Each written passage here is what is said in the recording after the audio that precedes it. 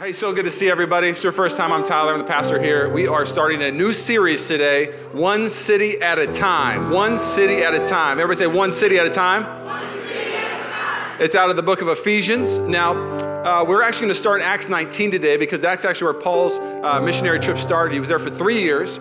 Acts 19, there's no other chapter in the Bible that has affected the way that I pray for our church and the way I dream for the church. Acts 19 is this amazing ministry that Paul has where he goes to this huge city, 200,000 plus people, and he basically comes to a place where they are worshiping a bunch of other gods. The Temple of Artemis is a big deal there, and they transform the whole city. They turn it upside down. All of Eastern Minor hears about Jesus. 230 plus towns and villages hear the gospel and are transformed because Ephesus was transformed. So one city at a time and 200 plus cities followed. It's an amazing thing to study. And so we're going to go in today and we're going to learn from Acts 19 of how Paul planted his church.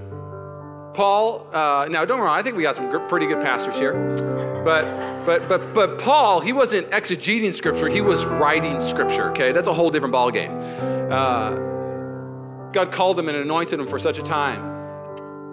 And before we go into the message, I just want to read you some fun facts about Ephesians. It's fun for me at least, maybe not for you, but we'll see. Ephesians, the book of Ephesians was written between 54 and 57 AD. The journey of Ephesians, basically, in Acts 19, Paul comes on the scene. He's there for 2 years, it says in Acts 19, but then in Acts 20, Paul says 3 years. The author Luke says 2 in Acts 19. Paul says 3 in Acts 20. Let's land in about 2.5 years. It probably was in between. So Paul was like, it's more like 3 years, Luke. And Luke's like, yeah, it's more like 2 years, but whatever, okay?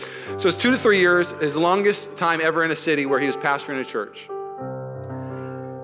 Second thing is, if I could actually sum up the book of Ephesians with 5 words, here are the 5 words that theologians basically associate Ephesians with. The gospel, message, identity, community, power, and mission.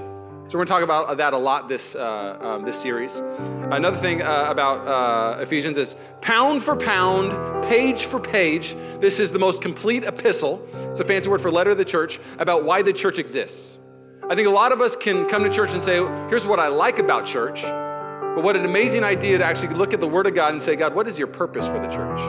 What is your mission for the church? Why does it exist? And Ephesians gives us an amazing overview in the 6 chapters of really why the church is alive and well and what it's supposed to be doing for the world and what it's supposed to be doing to glorify the name of Jesus.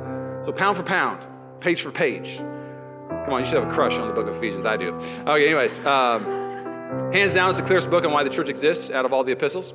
Number one, another fun fact about the book of Ephesians. It has riches 5 times, grace 14 times, in Christ 15 times. God wants you to know your identities in him. Glory 8 times, and filled up in fullness 6 times. He wants to communicate to the church that we are heirs to an inheritance, that we're supposed to live lives that are overflowing, that we are rich in Christ, that when we're rich in Christ brings glory to him, that when we have our identity in Jesus, there's this thing that happens that we walk in grace, that we can't do in our own strength. Grace is what saves us and sustains us. It is this powerful thing. So we're going to learn that through the book of Ephesians. Another thing we see in the book of Ephesians is it's the most practical insight on discipleship than any other epistle, on how to disciple. It has topics such as this, how Christian marriage function. Talks about how you should parent. Talks about how you should communicate with each other. Talks about how to reconcile differences. It's a very practical book. It tells us how to change habits that are hard to change. Talks about spiritual warfare. The book of Ephesians talks about your conscience. Talks about work. It talks about family. What it means to be in community. It talks about sexuality. It talks about singleness. Come on, it talks about how you deal with racism in your culture. This book of Ephesians is so full, and we're going to try to actually unpack it in 4 weeks because I'm doing Acts 19 a day. So we'll probably do this again, the book of Ephesians. But what we want to do in this series is really not read the book as an academic book and share all the, well, actually, the context of this scripture in the Greek. As much fun as that is, and I enjoy it, the book of Ephesians was not written for us to just have a bunch of knowledge. It was written to us to change the world. Our mission as a church is to change the world one person at a time. Paul's writing to this church a few years later after he's seen them change a city of 200,000 plus, to change a whole region. And he's on a mission to change the world, so he's writing from prison to them, here's what you're supposed to be doing now. And so he gives them these instructions. It's an amazing thing. So let's talk about Ephesus real quick. So I love reading the Word, and it's good to know a little bit of context because I think sometimes we read the Word and like, okay, I get it, yeah, do this. But it's fascinating to find out what's happening at that time and really what they overcame and what they're going against. So I want to give you some facts about Ephesus at this time. So Ephesus was the Roman capital. It was one of the Roman capitals. It was a leading city in the Roman Empire. It had a harbor road and it had a harbor and a road. So basically, it was the eastern gate to all the cities of Asia. It was modern day, basically, San Francisco, New York, or LA. Like if you're going to go to other towns, you're going to go through Ephesus. And so Ephesus, 200,000 plus. I mean, this is an amazing thing. Paul goes straight for the jugular here. Now, we live in the Bay Area, so we could actually relate with this. Our county has 1 million people. The Bay Area has 10 million people. And so if you're going to come to America, one of the places that you would come through is you would come through San Francisco. Another thing about Ephesus, they had a temple, the Temple of Artemis. Go ahead and throw the picture up real quick. This is an idea of what it would look like. It's now just ruins, but here's what the picture looked like. Okay, it's one of the 7 wonders of the world. This was in Ephesus. So we in San Francisco, we have the Golden Gate Bridge. People come to see the Golden Gate Bridge. People come to Ephesus to see this. And not only was this something that people come see and worship, but actually it was also a bank. Such a great bank that Caesar would actually keep his own money there because he thought to be blessed by the Temple of Artemis. And so this is an amazing thing that Ephesus had, and this is also what Paul is dealing with. Every city that Paul would go to, it had different types of bondage, different types of lies that it would sell to people. Live this way and you'll have joy, happiness, and peace. But the problem is that the Temple of Artemis was not giving joy, happiness, and peace. It was giving bondage to people. When I lived in LA, the thing that was sold was fame. So people would come to LA to find fame. And as they were in LA, they would give anything and everything to fame. And at the end of their run, you could see they were broken because they found out that fame was not for everybody, that fame was not going to satisfy their soul, and they would leave sometimes destroyed and upset and given up on life. I moved to the Bay Area, and I meet people, and most of the reason why people move to the Bay Area is one reason. Startup companies, money. There's a lot of money. It's the most affluent area in all of the U.S. So the different bondage that would come from our area would be people coming here with the dreams of getting rich, thinking that money will solve all their problems. So Paul was going to come into our area. I think he would be very similar to Ephesus because Ephesus was the rich city. Let's look at another thing real quick. Geographically, Ephesus was the gateway to Asia. This moment in history shows Ephesus is completely changed by the gospel message. 230 plus cities and villages are impacted by what happened in Ephesus. One city at a time. Oh my goodness, it's actually real. What? So here's the title of my message. The title of my message is Paul Plants a Church with a Mission. It's the title of my message today for the One City at a Time. It's in Acts 19. I'm going to pray and we'll dive in. Does that sound good? Lord, thank you for what you're doing at Mission Church. Oh, may we live with a mission. May we live with a vision that you've given us as a church, Lord. That we're not come to just sit in a chair and then leave, but we are called to be a movement. We're not supposed to come to church. We're supposed to be the church. So, Lord, as we learn from Acts 19 today and we see you move throughout a city, may we see something powerful happen in our city, in our region. May the East Bay region be the one that changes first and then changes the rest of the cities around us. May history look back at this time and say something happened in the East Bay region, and city after city, town after town, state after state was changed forever because the gospel message was preached and the gospel message was lived out by the church. Lord, we need you. May my words fall to the floor and may your words soar. Oh, we love you. We love you. And everybody said? Amen. All righty, let's do this.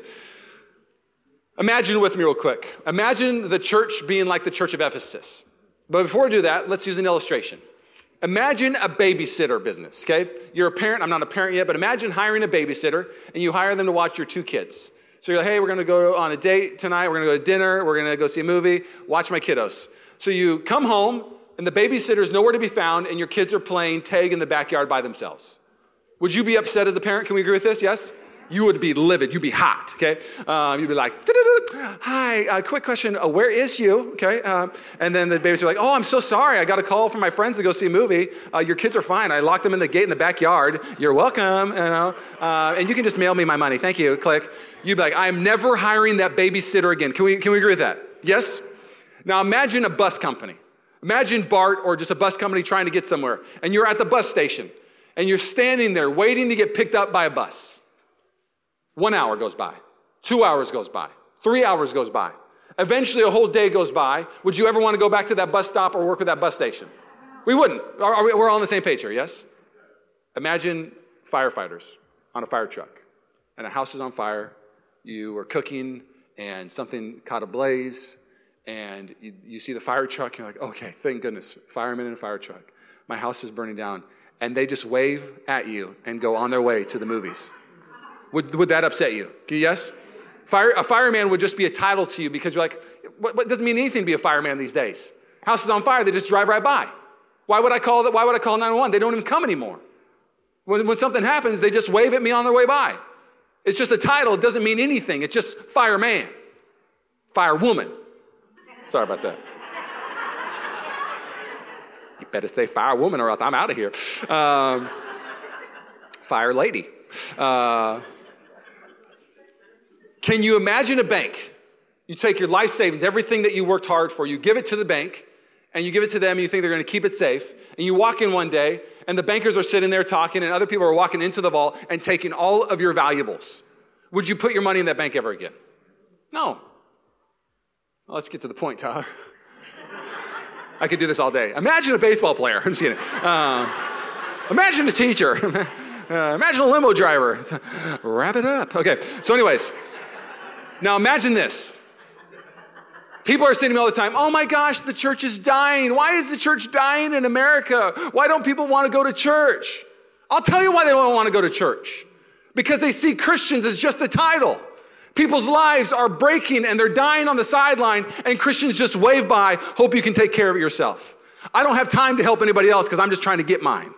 And so a community looks at Christians and say, man, I know this Jesus would stop and he would spend time with the Samaritan woman. He would give his life away. But everybody I see in my community is they go to church and they're just trying to get their life comfortable and better. They go to church to get a promotion. They don't care about me. Christian is just a title to me. I've never seen it in action.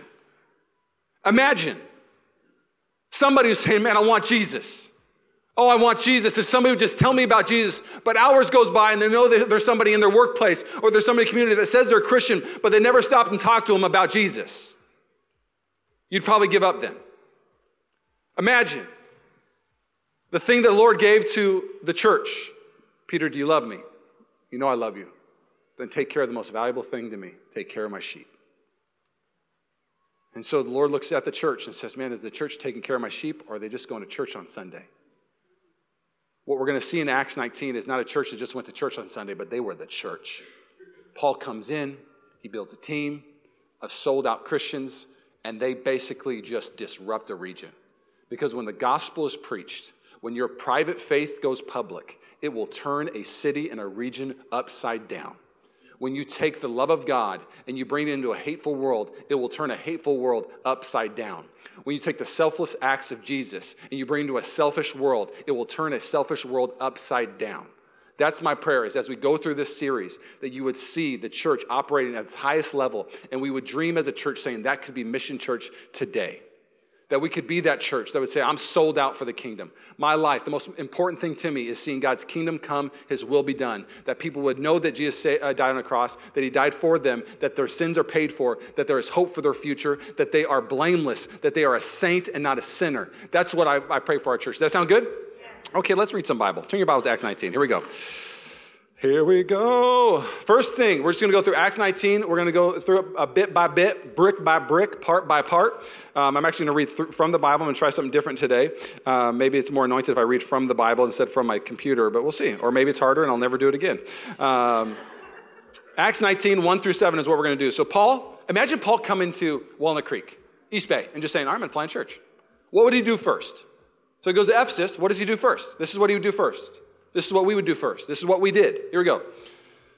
And it happened that while Apollos was at Corinth, Paul passed through the inland country and came to Ephesus. There he found some disciples.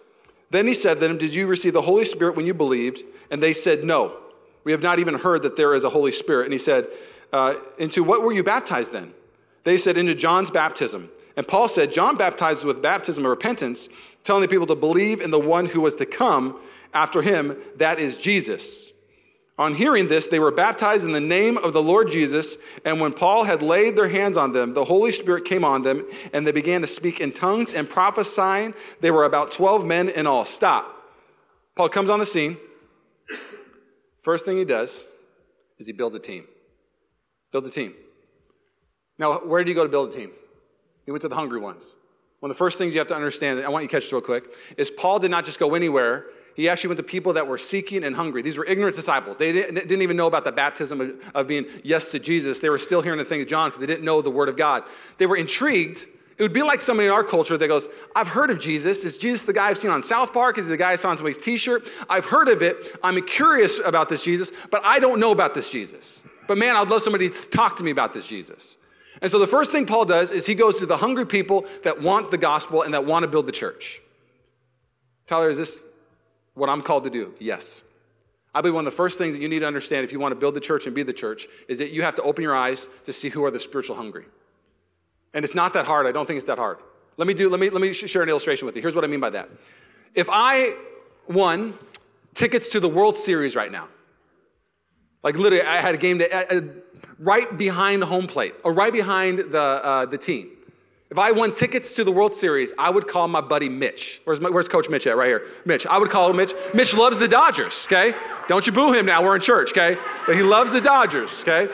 My wife's from LA, so it's cool. But he loves the Dodgers. So I would think right away, you know who loves the Dodgers? Mitch. I'm going to get him the tickets. Boom. Because I know Mitch, and I know that he loves the Dodgers. This is very simple. It flows through relationship. Let me share another one with you.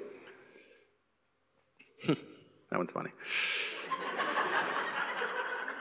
If I won a $10,000 gift card to Gucci or Saint Laurent, okay, I would have no idea what to buy there. Do I buy the things with all the sparklies? No, I would go like this. Yo, Caleb, it's me, Tyler. You know, my boy Caleb. You know what I'm saying? And I say, Caleb, I know you hungry for some Gucci and some Saint Laurent gift cards. And Caleb like, no. He'd show up the next week just Gucci'd out. He'd be like, how did you know? Because I know you like that stuff, man. Sorry. I'm sweating. I asked Caleb's permission. His boss asked him if he could do it. Of course, he's going to say yes to his boss. Sure, boss. Anyways, I remember coming out, this is just even last night, I come out of the bedroom, I got done studying, and I'm watching the Huskies play Cal Bears, and I grew up a Husky fan, and not right now. I'm a little wounded right now, but go Bears, okay? So I grew up a Husky fan as a kid. I used to visit the Huskies when I was a kid. They signed my hat, signed my football, so I still just have this love for UW football. And so I watch, and they lose 12-10. I'm devastated. And when I get sad, glory. I got to process. So I walk out, and Rachel's cooking dinner, and I was like, oh, terrible loss by the Huskies. They were up 7-6, and they subbed this quarterback in, and he threw a pick six, and now they lost 12-10. It was a weird loss. And Rachel's cooking, and this is literally Rachel I'm talking to her. Oh, that's great. Okay. Not like one turn. I don't even know she knew what I was saying, okay? But I knew I was talking to a wall at this moment, but it didn't matter. I needed to talk to somebody, okay? And so at the very end, I just finished talking, and I was like, and that's how the Huskies saved the world. Oh, that's great. Yeah.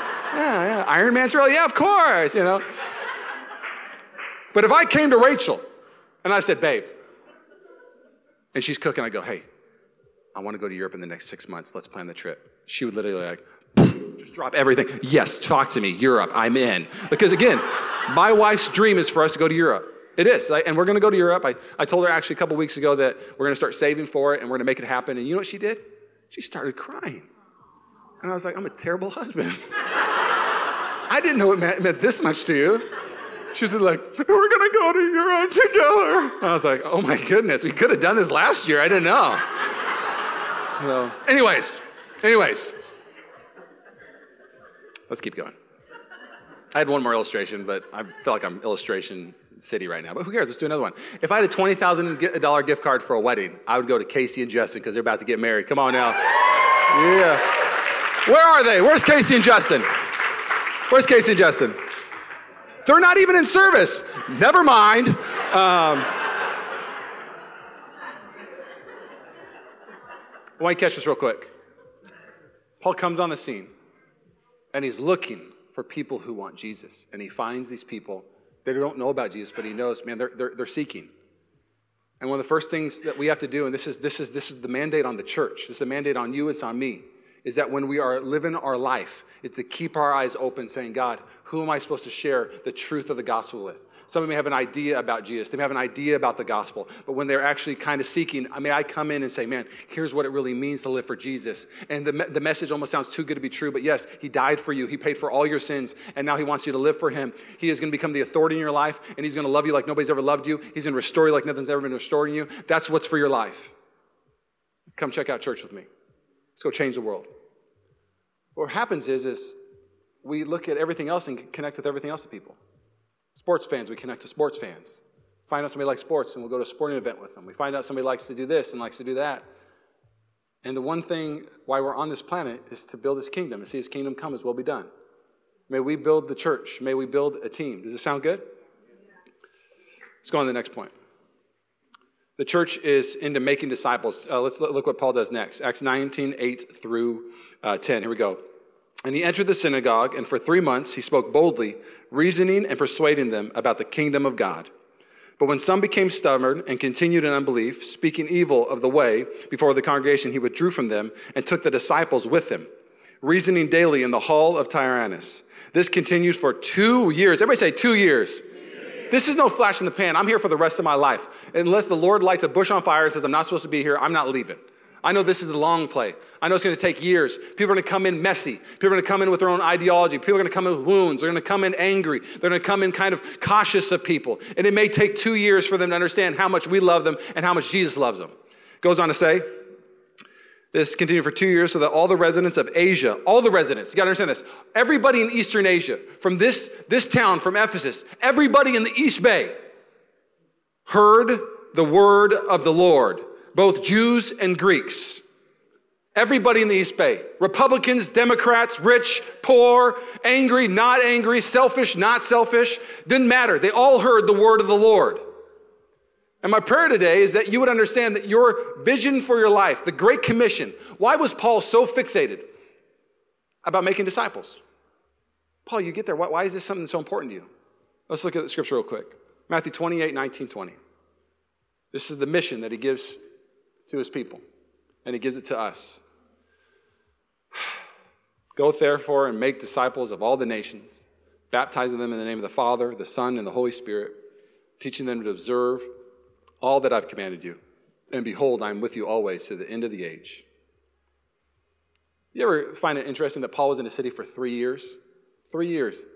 And God used him and people to change a whole region of 200,000 people and then all of Eastern Asia Minor.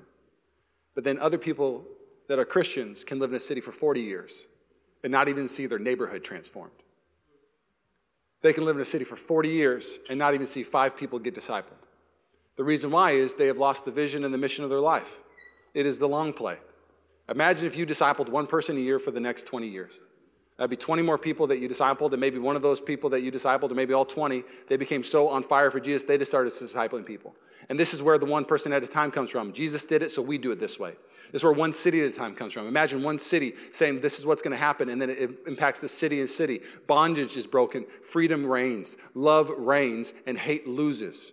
The only way this happens is when people say, I am going to own the responsibility of discipling somebody else.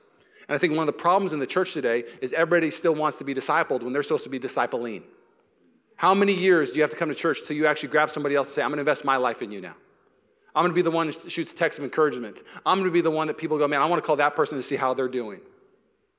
This has to become the church. The reason why the church is dying is I believe the church is only as strong as its disciples. It's not as strong as its services. You have a good service, whatever. You're not going to change a region by a service. You might get a lot of people in a room, but that's not going to change a region. I don't want to just have a lot of people in a room. I want a city to feel the disciples of Jesus loving and serving and giving their life away. So let's do another illustration. Proverbs 29:18 says this, where there is no prophetic vision, the Bible is your prophetic vision for your life. Where you don't have the biblical vision for your life, guess what happens? The people cast off restraint. But blessed is he who keeps the law. Another version would say, without vision, my people perish. Not a bad translation, but this is word for word, the best way we can translate the Hebrew to English, Greek to English. And what this is saying, check this out, when there is no prophetic vision, when you don't have the vision of God in your life, there's no restraint. Picture what restraint looks like real quick. Imagine riding in a car, and God is taking you to your destination. The Bible says very simply that you may have peace in this world, aka peace is possible. But you will have trouble, aka there will be bumps along the way. If you lived a number of years, you will have trouble, but peace is possible. Some people say, well, I said yes to Jesus, but why don't I feel peace? It's possible, but if you're not living with Jesus and you're not in a relation with Jesus, you're not going to have peace. You just don't say yes to Jesus and have peace. Peace is possible now, but you will have trouble. So imagine you have your vision, you go, okay, this is what my life is supposed to be. This is where my promises is. This is where everything is supposed to be in my life. And as you're driving down the road of life, you hit this big bump. The big bump could be even a promotion. The big bump could be finances. The big bump could be a wound. The big bump could be a hobby. It could be any kind of bump. And it bumps you out of your seat. and you exit the freeway and you start living a different life. But what the Bible says, the vision of your life, and this is what Paul did, because Paul, what happened in this verse? He started preaching the gospel. People were like, not true, get out of here, we don't believe you, you suck, blah, blah, blah. And he's like, whatever. That's not my vision for my life is not to argue with people that don't agree with me. My vision is to proclaim the gospel and let the Lord do the rest. And so that bump does not deter him. He says, come on, disciples, let's go disciple for the next 2 years and let's go change a whole region. Haters gonna hate, we're gonna love. And so what happens is when you have vision and you hit a bump like a promotion, hey, I got a promotion, but still the vision and the mission of my life is to disciple and to be a disciple. Oh my gosh, I got wounded at the church. No, the vision and the mission of my life is going to keep me seatbelted in. I'm going to live my promise out. I'm a disciple and I'm built to be a disciple. Oh, I love this hobby. I love doing this with my friends. It's so fun to me. Great, enjoy it. But the mission of your life is to be a disciple and to be discipled. The vision of your life from Jesus, if you live it out, watch what Jesus does in your life and in your neighborhood and in your family. Own the responsibility of a disciple. Don't be a fireman that just has a title. Don't be just a Christian that has a title. Actually, be a Christian that lives out the mission of Jesus. Yes? Oh, I'm preaching today. Let's keep going. Here we go. The church is operating in power, and hell shows its hand. Let's check this out. And hell shows its hand. Acts 19, 11 through 17. Here we go. So the next part, the church starts operating in power. Do you know that we are not going to win this city by our charisma? We're not going to win this city by a good idea. It is the power of God. It is the breath of God. It is the ruach, like Tom talked about last, or pneuma in the Greek. It is the Holy Spirit that empowers the church. The Spirit-filled life. Love, peace, patience, all of the above, okay? So here's what happens. And it's interesting, this miracle only happens in Ephesus, doesn't happen again like this. And that's what's fascinating. I think every city needs a different type of miracle. I think every city needs a different touch of heaven. The same heaven, but just a different thing for that city because each principality has a different attack to an extent. So here's what happens. And God was doing extraordinary miracles by the hands of Paul so that even handkerchiefs or aprons that had touched the skin were carried away to the sick. And their diseases left them, and the evil spirits came out of them. Then some of the itinerant Jewish exorcists undertook to invoke the name of the Lord Jesus over those who had evil spirits, saying, I adjure you by Jesus, whom Paul proclaims, 7 sons of Jewish high priests named Sceva were doing this. Basically, some people are like, I like this Christian thing, but I don't want it to be a Christian. I just want the power of Christianity. Okay, I want the blessing of Jesus, but I don't want to live for Jesus. I want to look cool like Jesus, but I actually don't want to be obedient like Jesus. I just want to be the person that does all the cool things. And so I want to do the power. I want to control the darkness, basically. So here's what happens.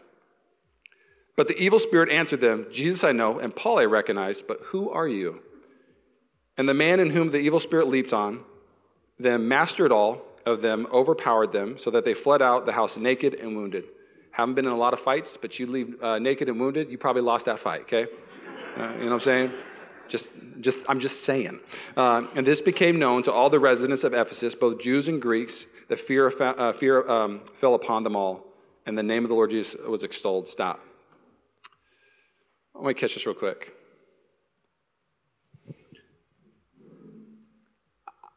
I think you have to make a decision that you have to either decide that there are principalities, like the Bible says in Ephesians 6, we'll talk about it, that you're not fighting against me. I'm not fighting against you. You're not fighting against a Republican. You're not fighting against a Democrat. You're not fighting against an ideology. You're not fighting against this. You're fighting against darkness. You're fighting against hell. And right here in this moment is hell shows its hand. Darkness shows its hand. Hell wants to maim you, and heaven wants to make you. Hell wants to mark your life as a mistake. But just because you make a mistake doesn't mean you're a mistake. Just because you fail doesn't mean you're a failure. But what the enemy wants to do is he wants to uncover you. He wants to take everything off of you and make you be exposed to this world. But what Jesus wants to do is he wants to cover you, give you a new robe, whiter than snow, and say, failure does not mark my kids. My grace and mercy and my provision marks my kids. And so hell shows its hands, and you have to decide, are you going to hate hell the way that Paul hated hell? Are you going to hate hell the way Jesus hated hell? You don't want to associate with it. You don't want to dip your toe in it because all it wants to do is mess you up. I get questions all the time when I was a youth pastor. How far is too far? What can I do? It's the worst question I've ever heard. So how much darkness can you have in your life? How much can you live for yourself? And how much can you live for the enemy? How selfish can you be and still be blessed? The question you ask yourself is, man, how do I give my life completely to Jesus? how do I make sure that at the end of my days, you know what keeps me up at night? The thing that really gets me fired up, I don't lose sleep over it, but the thing that fires me up, at the end of my days, I want to look back and say, God, you got everything out of me that you're supposed to. That this son of yours, you deposited talents in him, and he didn't give them to the world, and he didn't give them to darkness. He just gave them right back to you, and you multiplied him. He gave them right back to you, and you multiplied him. And his joy was good, and his joy got better, and his joy became overflowing, and his joy almost got obnoxious where people were like, that guy is way too joyful. I'm sorry.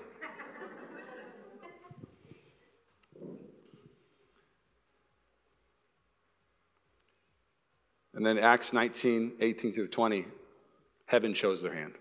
It's an amazing moment. I want you to see this real quick. Every city that the gospel was preached, bondage was broken. The gospel message at this moment, it starts to disrupt the city. I'm going to read my 2 points just because we're getting tight on time and I want to finish my message. But the 2 points I'm going to read together real quick is people found freedom in the church, and the next one, the church was impacting culture with the gospel message. The culture was being impacted. Not just Sunday, but the whole culture was being turned upside down. So let's read. It's going to be a decent amount of scripture, so buckle up. Here we go. Many of those who were believers came confessing and divulging their practices. And a number of those who had practiced magical arts brought their books together and burned them in the sight of all. Stop. So this is an amazing moment. People who struggled with witchcraft, bondage, they started saying, you know what, this is not going to be my life. I'm going to come burn my books in front of everybody. I'm going to come say, this is what I struggled with, but no longer. This doesn't define my life. I have freedom from this. Now I'm going to declare the freedom in front of everybody. It's an amazing moment. I want you to catch real quick that I believe the church needs to become something like this again, where people actually know your struggle. Where people actually know what you have overcame. You should share that with people. That's what happened in this church. But the church now today is like, okay, don't share it because if anybody knows I got junk, if anybody knows I got anything, then I'm done. What a terrible church. What a terrible church if people come and think that they can't have struggles. They can't come have failures. We're done if that's what the church is. There's this man who came to a ministry. It was called Love in Action. And basically it was a ministry that was geared towards people who struggled with pornography, struggled with lust and being sex addicts. So he comes and it's his first time and they say, would you like to share? And he goes, okay, I'll share. And he's got a bunch of people there and he goes, hi, my name is blank blank. And he goes, this last week I thought I could do it on my own, but I can. And it's a Christian ministry where he's at. And he goes, so I was driving down the road and I saw a strip club and I pulled in and I wanted to go in. And as he's saying this, people raise their hand. And he's like, I just started my story. Don't ask questions. You want to know the name of the strip club? What's going on? This is weird. Put your hand down, man. So he goes on to the story. He goes, and I was thinking, I don't want to be a person who struggles with lust. I don't want to be that person who struggles with lust. And hands go up again, and they're like, he said, put your hand. This is a weird group of people. So eventually he goes, I was weak, and I went to the strip club. I was there all night, and hands went up again. He's like, what is going on with all these people raising their hands? I don't want to answer questions. I'm being vulnerable right now. He goes on to sharing the story. He said, and then at the very end of the night, I get in my car, and I put my head down, and I say, God's done with me. Oh, I felt like God was done with me, that he would never forgive me, that he would never use me again because of what I did. And he sees everybody's hands go up again. He's like, what is going on? He looks at the guy and goes, why are they keep on raising their hands? What they want me to answer the question? And he goes, oh, no. What happens here is, if anybody's ever struggled with what you struggled with, they raise their hands and say, me too. I've been there. And what was so powerful about that moment is, I believe the church, we need more hand raising and less finger pointing. That we need to become a church that somebody says, I struggle with this. Yeah, give me a clap for that. Come on. People will never overcome the things of the enemy if they never see anybody else overcome it. It's a simple principle. It's throughout the Bible. The world has hijacked it. They use it for every fitness testimony on the planet. Somebody's like, look what I did in 3 months. Woo! And somebody's like, well, if you could do that, I remember how messed up you was. You love donuts. I'm in. You know what I'm saying? If you could lose the weight, I know I could lose the weight. And they're like, hook me up. Because they see that person overcame their struggle with food, so they can overcome their struggle with food. But if nobody knows the testimony of what Jesus is doing in your life and what he has done in your life, nobody will say, maybe God could do that with me too. We've got to become a church that says, look what heaven did in my life.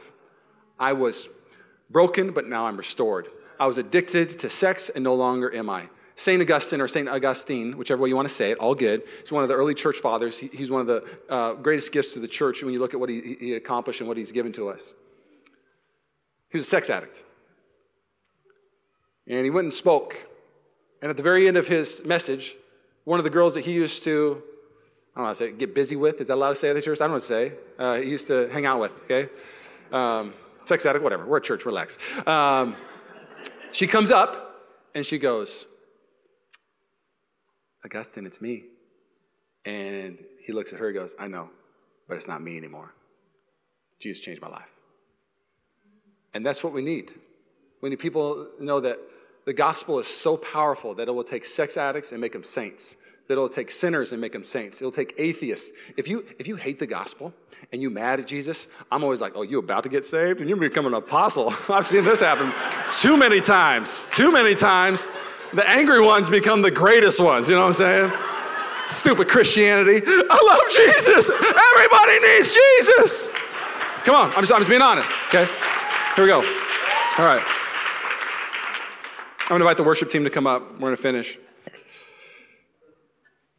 Sorry.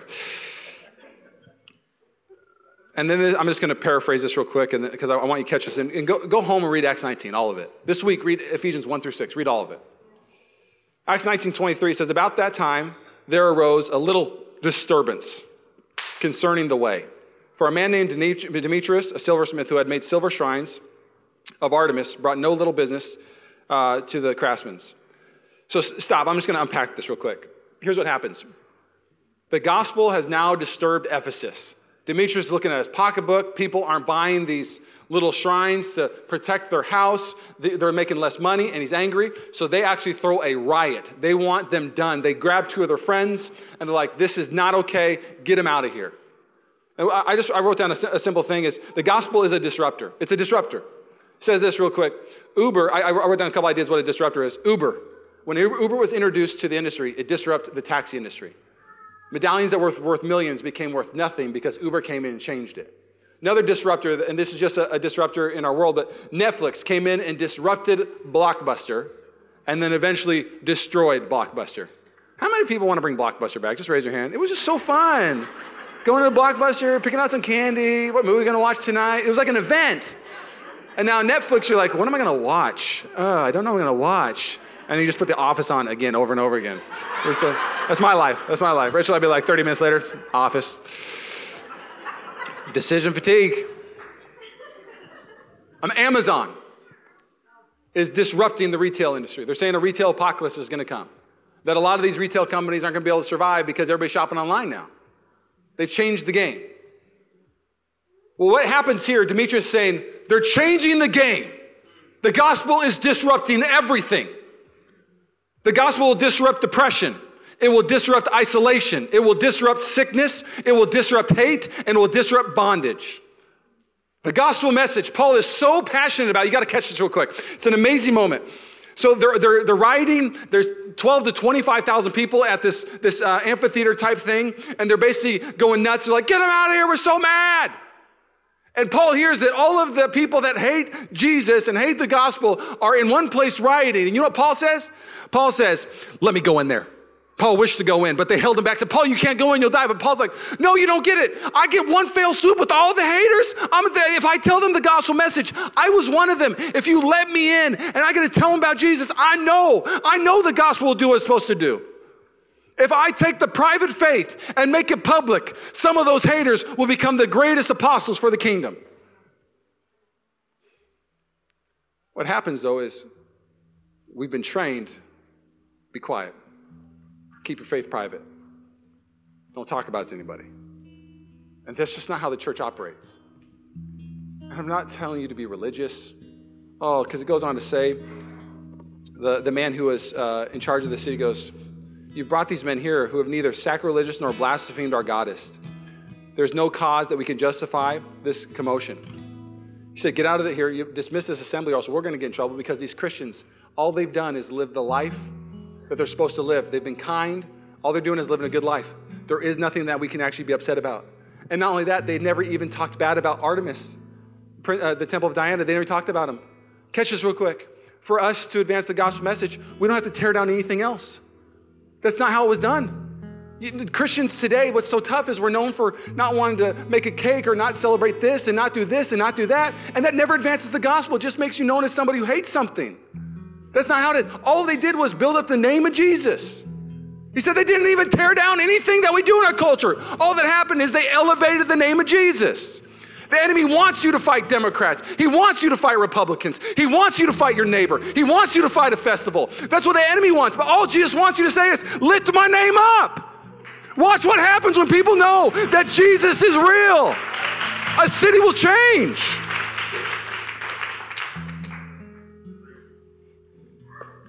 We're going to be a church that loves people where they're at.